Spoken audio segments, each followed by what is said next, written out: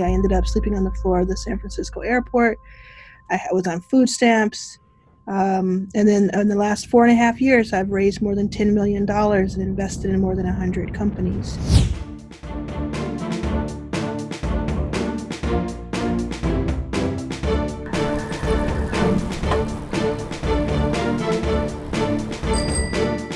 Hey folks, welcome back. This is Hong Kwan from Fund BMC, and we're happy to have Arlan Hamilton here for episode 9. Arlan, thank you very much for taking the time to chat today. Thanks for having me on. Awesome. So I want to jump right into it. I think a lot of people know you from Twitter. A lot of people know your story. But for those of us who haven't had the pleasure, can you give me the quick Pearland, Texas to Silicon Valley story? Yeah. So my name is Arlan Hamilton. I'm the founder of a venture capital fund called Backstage Capital. We invest in underrepresented, underestimated founders who are women, people of color, LGBTQ, just like I am. And I started 5 years ago. I was broke. I had a lot of housing insecurity. I ended up sleeping on the floor of the San Francisco airport. I was on food stamps. And then in the last 4.5 years, I've raised more than $10 million and invested in more than 100 companies with those types of founders. So I was in Pearland, Texas, when I started the story. It was probably 8 or 9 years ago. Mm-hmm. And it was just a very long trip from then to now, and that's why I wrote the book. It's about damn time. I wanted to give all of the insights into how I did it, because a lot of people ask me, like, how did you, okay, you said that, but how did you do it? Right. So I wanted to do like a step-by-step, this is what I did, this is how it could apply to you. It's a very extreme version of a story, but it's there's a lot of things that can apply to a lot of people, especially in your audience of builders. Yeah, so looking forward to the book dropping. When this podcast drops, it'll be the book launch date. So Woo! We can definitely talk about that at the end. You had mentioned that, I think you're now over 130 investments. Can you talk about those first 100 investments? Like, how did you find those people? What were you looking for? What kind of founders are you backing? So we were industry agnostic on purpose. It started with me by myself for the first half of that. I had spent about 4 years before getting my very first investor in me. I had just spent that researching and looking and talking to companies. So I was researching the market and talking to who would become my customer, really, which is the founder, for several years before I had a dime. So when I did get invested in September 2015, I was ready to start investing. Now I could only invest in a couple of companies for the first few months of that, because I didn't have a ton of money, but I had a lot of companies in a queue. And so at first it was just people that I already knew, that I had been working with for years. And then it was people emailing me. I used to do a weekly office hours that anybody could reach me, because just like you, I wanted it to be different than the status quo. I didn't want it to be, oh, you have to have a warm introduction. You have to already know me.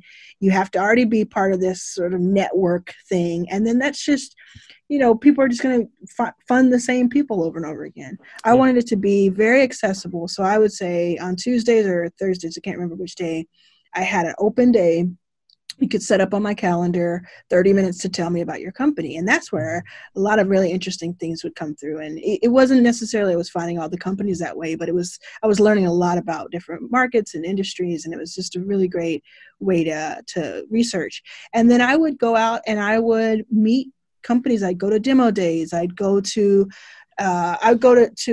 events before people were doing demo days, because I felt like if I met them at the demo day, it was a little bit too late. A lot of people were going to meet them. So I would just do everything I could. I would do a lot of interviews so that people knew how to reach out to me on email. And I had a bunch of deal flow. I had a lot of companies coming to me, just hundreds and hundreds of companies coming my way. Then over time, when I built out a team, it was part of their groups. They would do a lot of that outreach too. And then eventually, starting in 2018, middle of 2018, we were getting so many inbound requests that it was almost like we had like a 24/7, 365 a day a year application process. Yeah. So we had applications open just all the time. And now it's like we see thousands of companies a year. Mm. Yeah, because a lot of other funds are doing, or even like the accelerators like 500 YC, they're doing batches at a time. Yeah. You're just taking them all Well, year. well, we actually did a batch last year. Mhm. 2019, we experimented with an accelerator batch of 4 Okay. cities, and we did 24 companies after seeing Wow. 1,900 applications. Because we did the first 100, that's why it's first 100, we call the Backstage 100. That was like the way I just described. Yep. Then 24, because we reached that moment in May of 2018 of 100 companies, and it was way ahead of schedule. And That's we were really like, fast. yeah, we're like, what do we do next? Who are we, and what do we want to accomplish next? We could just keep investing in companies, smaller checks, being very early with them and making sure that they have that confidence boost from us. Mhm. But what do we want to do? So then we said, you know what? Let's spend the next year or so building out an accelerator to take everything that we learned from these first 100 companies and put it into a more structured way, and they could have each other to work with. And so that's when we came up with the 24 companies. We really enjoyed it, but to be honest, it's just been difficult to fund. Mhm. So this year, what we did, what we came into it thinking, okay, we're going to take a year off. We'll go to more cities and learn from more cities, and then we'll come back in 2021 with the accelerator. And so we put together a 12-city tour that we were going to do in May and June, and of course, then March hits and coronavirus changes all those plans within 72 hours. So what we're doing now is we're just like talking to our audience every single day online and just reaching as many founders as possible and being a resource and being accessible.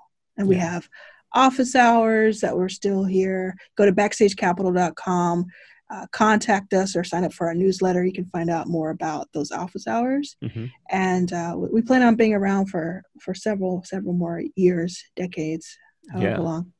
So there's a couple good things that you just said there. One is like this style of, I guess, looking for investments that you've been doing for years now is what we're seeing other funds start to roll out, like these rolling admissions, these online applications, these kind of like everybody's trying to build their audience. The second thing is at the end of the day, like your investors are looking to make money. And the only difference that VCs have is really differentiated deal flow. Yes. So can you explain that to people who may not understand how VC works? Yeah, I mean, I didn't understand how it worked several years ago, and it was all about learning. Because so everything has been like practical, just common sense to me. That's how I learned about this. Which is, I was learning in these books and in these podcasts and videos and everything that deal flow is king, which means that you are only as good as the types of companies and the quality of companies that you have access to. And I was just seeing so many companies that were different. And not only the quality of them, but like you said, differentiated. So if 100 different VCs, venture capitalists, investors, whomever, if 100 different VCs can get into a certain deal, it's one thing is that it may only be good on paper. Like it may only be like this glistening type of, gold sort of thing. And it may mean that people haven't dug into it good enough or well enough because they think, oh, well, the next person has vetted this. The next person is thinking it's good. So you kind of want to find things early. You want to find things that maybe even people don't get yet. That people are like, oh, that's a dumb idea. Because who thought that it would be a smart idea to welcome people into your home, right? And that people would actually pay for that? Billions of dollars later, that has been proven out. Who thought that it would be a good idea to let people into your cars and to do this and that? So you want to find things different early, and you want to be able to have this because you want to be able to get a good deal. You want to have a founder or founders kind of respect you and to think of you and to think about you separate from the crowd of investors they can get from someone else, investment they can get from someone else. Because especially in a company that is doing well, is able to get a lot of investment, like money is money to them. They may just take the first 10 that say yes, but you want to establish a really interesting relationship with the company so that they will be your first call. At least me, this is how I think about it. So that they will be their first call when something is not going well. Yeah. because then you can give your insights, and you can actually be helpful in those moments, and maybe helps right the ship. And if a founder trusts you to talk to when things are going wrong, they're going to give you better deals. They're going to think of you first when they have opportunities. They're going to introduce you to other founders that they respect. And they're going to say, I respect this investor. They were there for me when I needed them the most. And so I know about this really good deal that's nobody else knows about. I'm going to put you in first. Right. And if they have a second company, they'll come to you. Those types of things are really important over time. A lot of times investors are so interested in making a quick buck that they will just look at what's the thing that can get me the upside right now. What's the easy way of doing this? So the flip side of that is a lot of the decisions that I have made and that Backstage has made over the years seem counterintuitive and seem odd to people. And instead, what I'm doing is looking at this long term. And I'm saying these decisions that don't scale, these decisions that are person to person, will pay off, in my view, over time, and they will pay off big. Yeah, that's one thing I keep telling my kids. Like, they try to understand. Like, my son wants to be a VC when he grows up, so I'm trying to dissuade him. Wow! I'm trying to dissuade him as much as possible. But if that's what he wants to do, then like I've told him pretty early on, like, you know, he's like in his teens. But I said the only game is the long game. Yes. And so it's hard to explain that to a kid who's like 10 or 12. But I think a lot of VCs are really, you know, again, I've been in the Valley for 20 years now. It seems to be a lot of very transactional people that want to get in on hot deals. And to your point, hot deals may not be a good deal, right? Just because they're hot doesn't mean they're good. That's right. And those people might go away after the next crisis, after the next downturn, or, you know, even outside of the Valley, this coronavirus can bring the economy down, and those VCs will go away. Yeah, there are a lot of people who they're not getting their phone calls answered right now because they're reaching out to investors they thought had their back. That's right. But that was when good times. I mean, I haven't done more phone calls than the last month, because this is when reputations and quality of people, that's when it's made. This is when you see it. It's like when things are not easy and they're not glossy. They're just real. And I mean, I just really respect the people who are sticking by their investments right now. Yeah. And I think from my perspective, you know, I've been a recruiter in the Valley for pretty much 10, 15 years now. This is my busiest time. This is crazy. Like, there's so many companies having, you know, hardships, thinking about how to, you know, maintain burn or reduce burn. There's tons of people who need help right now. This is really like our time, like, you know, for people in services or people in VC community. This is the value add. This is what you do. Yeah. Wow. That's interesting. So moving on to the next thing, like, I know you have this whole first million initiative, and you know, there's an old joke, just like the first million is the hardest, and then I think T. Boone Pickens goes, "Oh, try the first billion."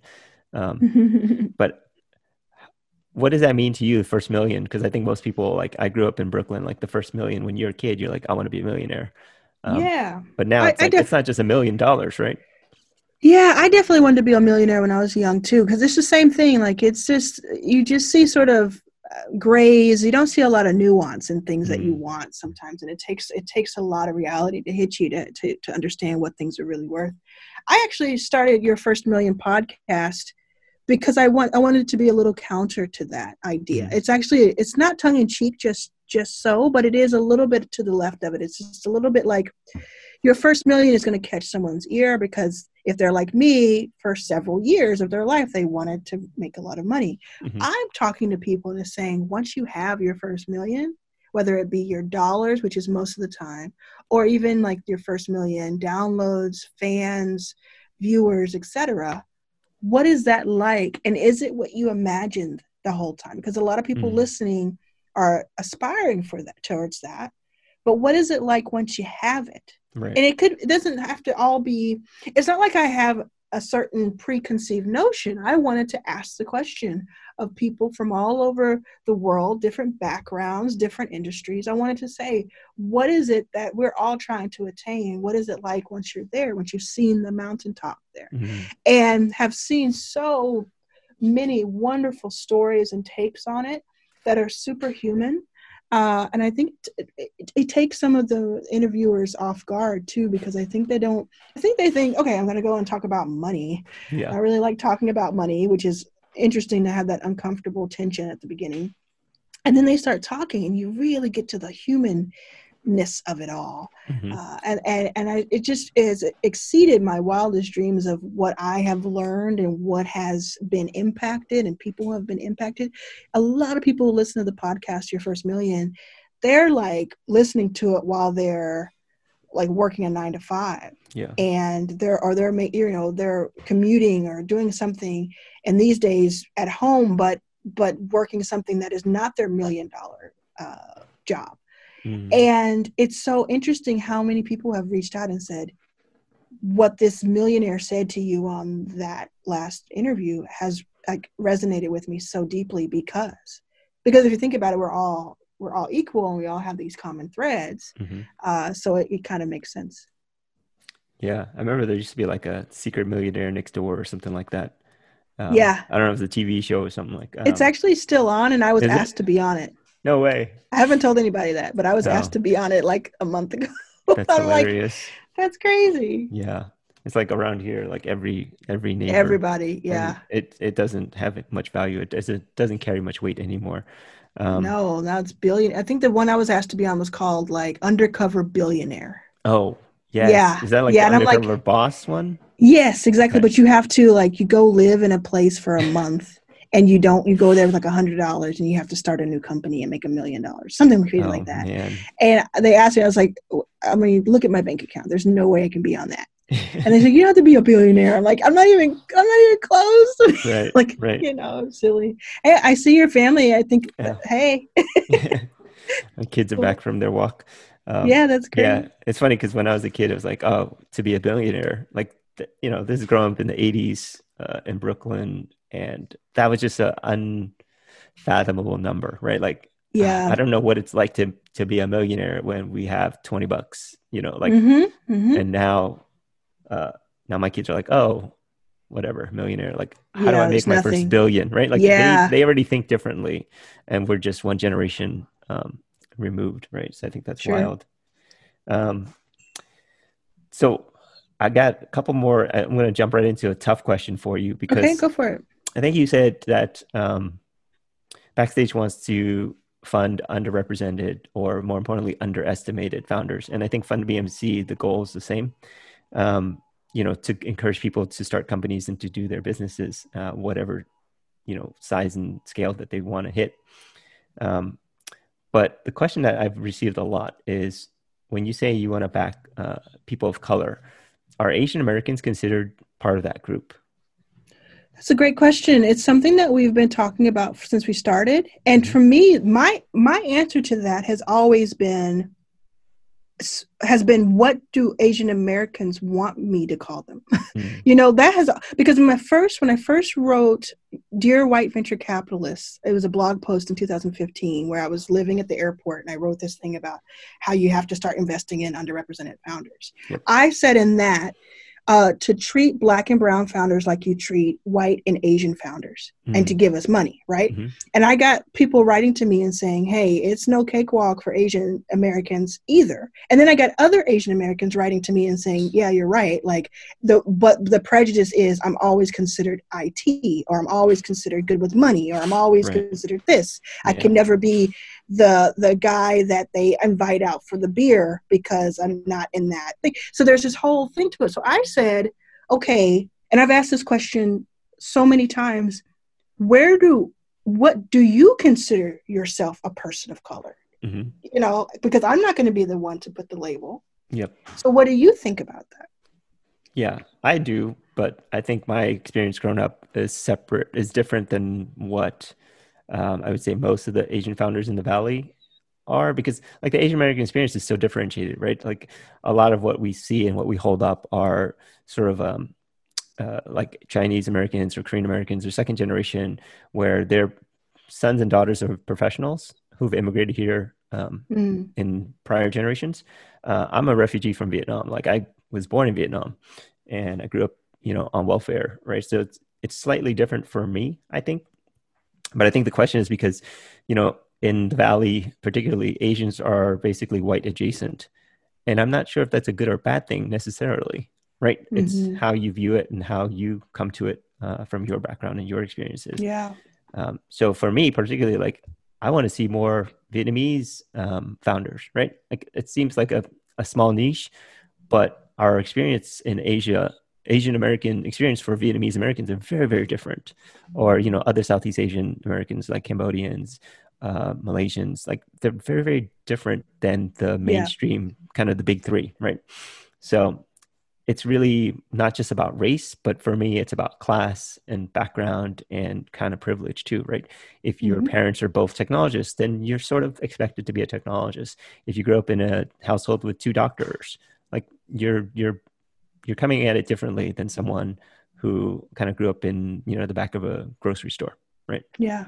Yeah. In our case with the 130 companies, anytime someone has been Asian American, they've also been a woman or LGBTQ. So we haven't had to face the question in real time. It's always been a philosophical question for us. Right. But I'm very open to it. I want to know. I want to see what we do there. And I just think it's interesting. I mean, I talk to people like Justin Kahn and Ellen Powell and Laura Huang, and I'm just.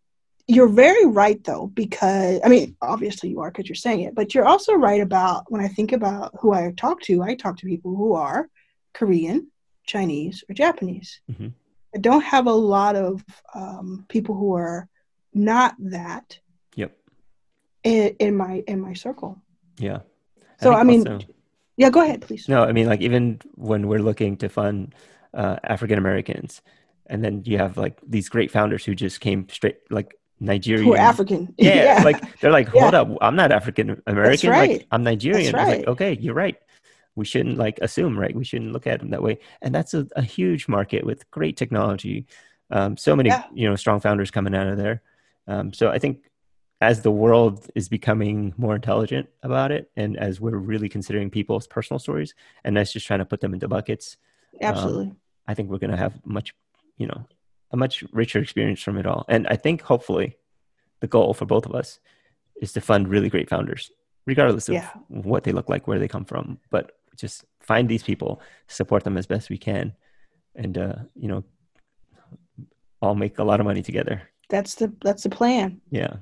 So I know we got just 5 minutes left. I'll ask you, the last question is, I know you got time for this because it's about damn time. Tell me more about the book and what we can expect to read. Yeah, the book. I'm just really proud of it. I would imagine you'd imagine I'd say that, right? But it's my first book. It's called It's About Damn Time. You can pick it up at it'saboutdamntime.com as a hardcover, as a ebook, and as audio. And I actually read the audio, which was really fun to do. Yeah, I definitely was taught by books coming into this venture capital space, like people like Brad Feld, who eventually became an investor of mine. But he wrote the Venture Deals 101, and he writes all these amazing books about venture capital. And then there are a lot of these other books that I read that just kind of emboldened me and inspired me. And what I learned, though, is that most of these books were like by white men. And they were my professors from afar without even knowing it. And so I had a couple of reasons I wanted to write this book. One was that I just wanted to do the same thing that I'm doing in venture and in the business publishing space and just have more representation. And when I started writing it, which was a couple of years ago, or a year and a half ago, it was even less. Like it was even worse. Like they have gotten really, there's been a lot of forward motion since then. And I'm very proud to be part of that. And the other part of it was like, I want to be able to tell you some things that I've gone through. And I don't know many people who have, in less than 5 years, gone from sleeping on the floor of the airport to investing in 130 companies and raising $10 million plus and going through all the things that I've gone through.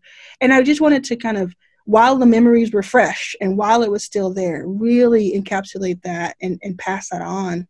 Because I think a lot of it is, believe it or not, very relatable. And that's what I'm hearing from people. So I didn't want to do it if I couldn't be transparent. I didn't want to do it if it was going to sound like anybody else's voice. Mm-hmm. I wanted it to be something that I was proud of and could be proud of for years to come. And it's just something that was really therapeutic and cathartic to write. I feel like I get to say my piece about a lot of things. And I think that it's absolutely relatable. What I've heard so far from people is that it motivates them. They put it down and they're ready to go and do their thing. And that's all I could have ever dreamed of. That's great. I think it's really inspiring to hear that. I think a lot of people are going to get a lot of value out of this book from reading it. And I don't think your goal is to get people to become VCs necessarily. No. But to find their own kind of path, right? To find their own future and to give them hope to be able to build something, especially after what's going to happen, with the economy. We're all going to have to come out of this, be a little bit more resilient, be a little bit stronger, help each other a little bit more. I think it's going to be a really valuable, would you call it a business book? It's a business book. Yeah, okay. It's a business book. It's part memoir. It's absolutely something I wanted people who were starting their own companies or who were working for other people to be able to reference and come back and reference. So it's definitely, that's why it's not a full-on memoir. Right. I think the memoir is years away. Yeah. This is practical stuff for you to walk away with. Yeah. Well, as a big reader of business books, I'll just say it's about damn time we got a different point of view, because I'm kind of tired of the same old. Yeah, thank you so much. You seem like you have a really interesting story yourself. Do you have a book out? Are you going to write one? I do not. I'm not writing a book. People have told me this, and I just don't. I'm usually the guy behind the scenes. And I think that's another thing with the Asian American story is that if I go into a pitch, I'll go meet a VC, and they'll say, "Cool, where's the other guy?" Yeah. Where's the CEO, right? This is what I hear. Exactly. I'm a history major. I'm not a technologist. I mean, I'm not a CTO, but I know. Well, if you're a history major, then you understand chronicling information, and that's what you can. Yeah. I think you should write something, even if it's a blog or something, or do a special episode where you, for 30 minutes, tell your story. I think that'd be really fantastic. Yeah. One of my last guests, she said we should flip the tables and she would interview me. And I said, we'll do that for episode 100. Perfect. You have a goal at least. Yeah. Well, fantastic. Well, thank you so much. I really have enjoyed myself and I appreciate it. Thank you for taking the time to join us today. Again, this is Fun BMC episode 9 with Arlan Hamilton. The book drops on May 5th. Go pick it up. Thank you so much. All right. Cheers.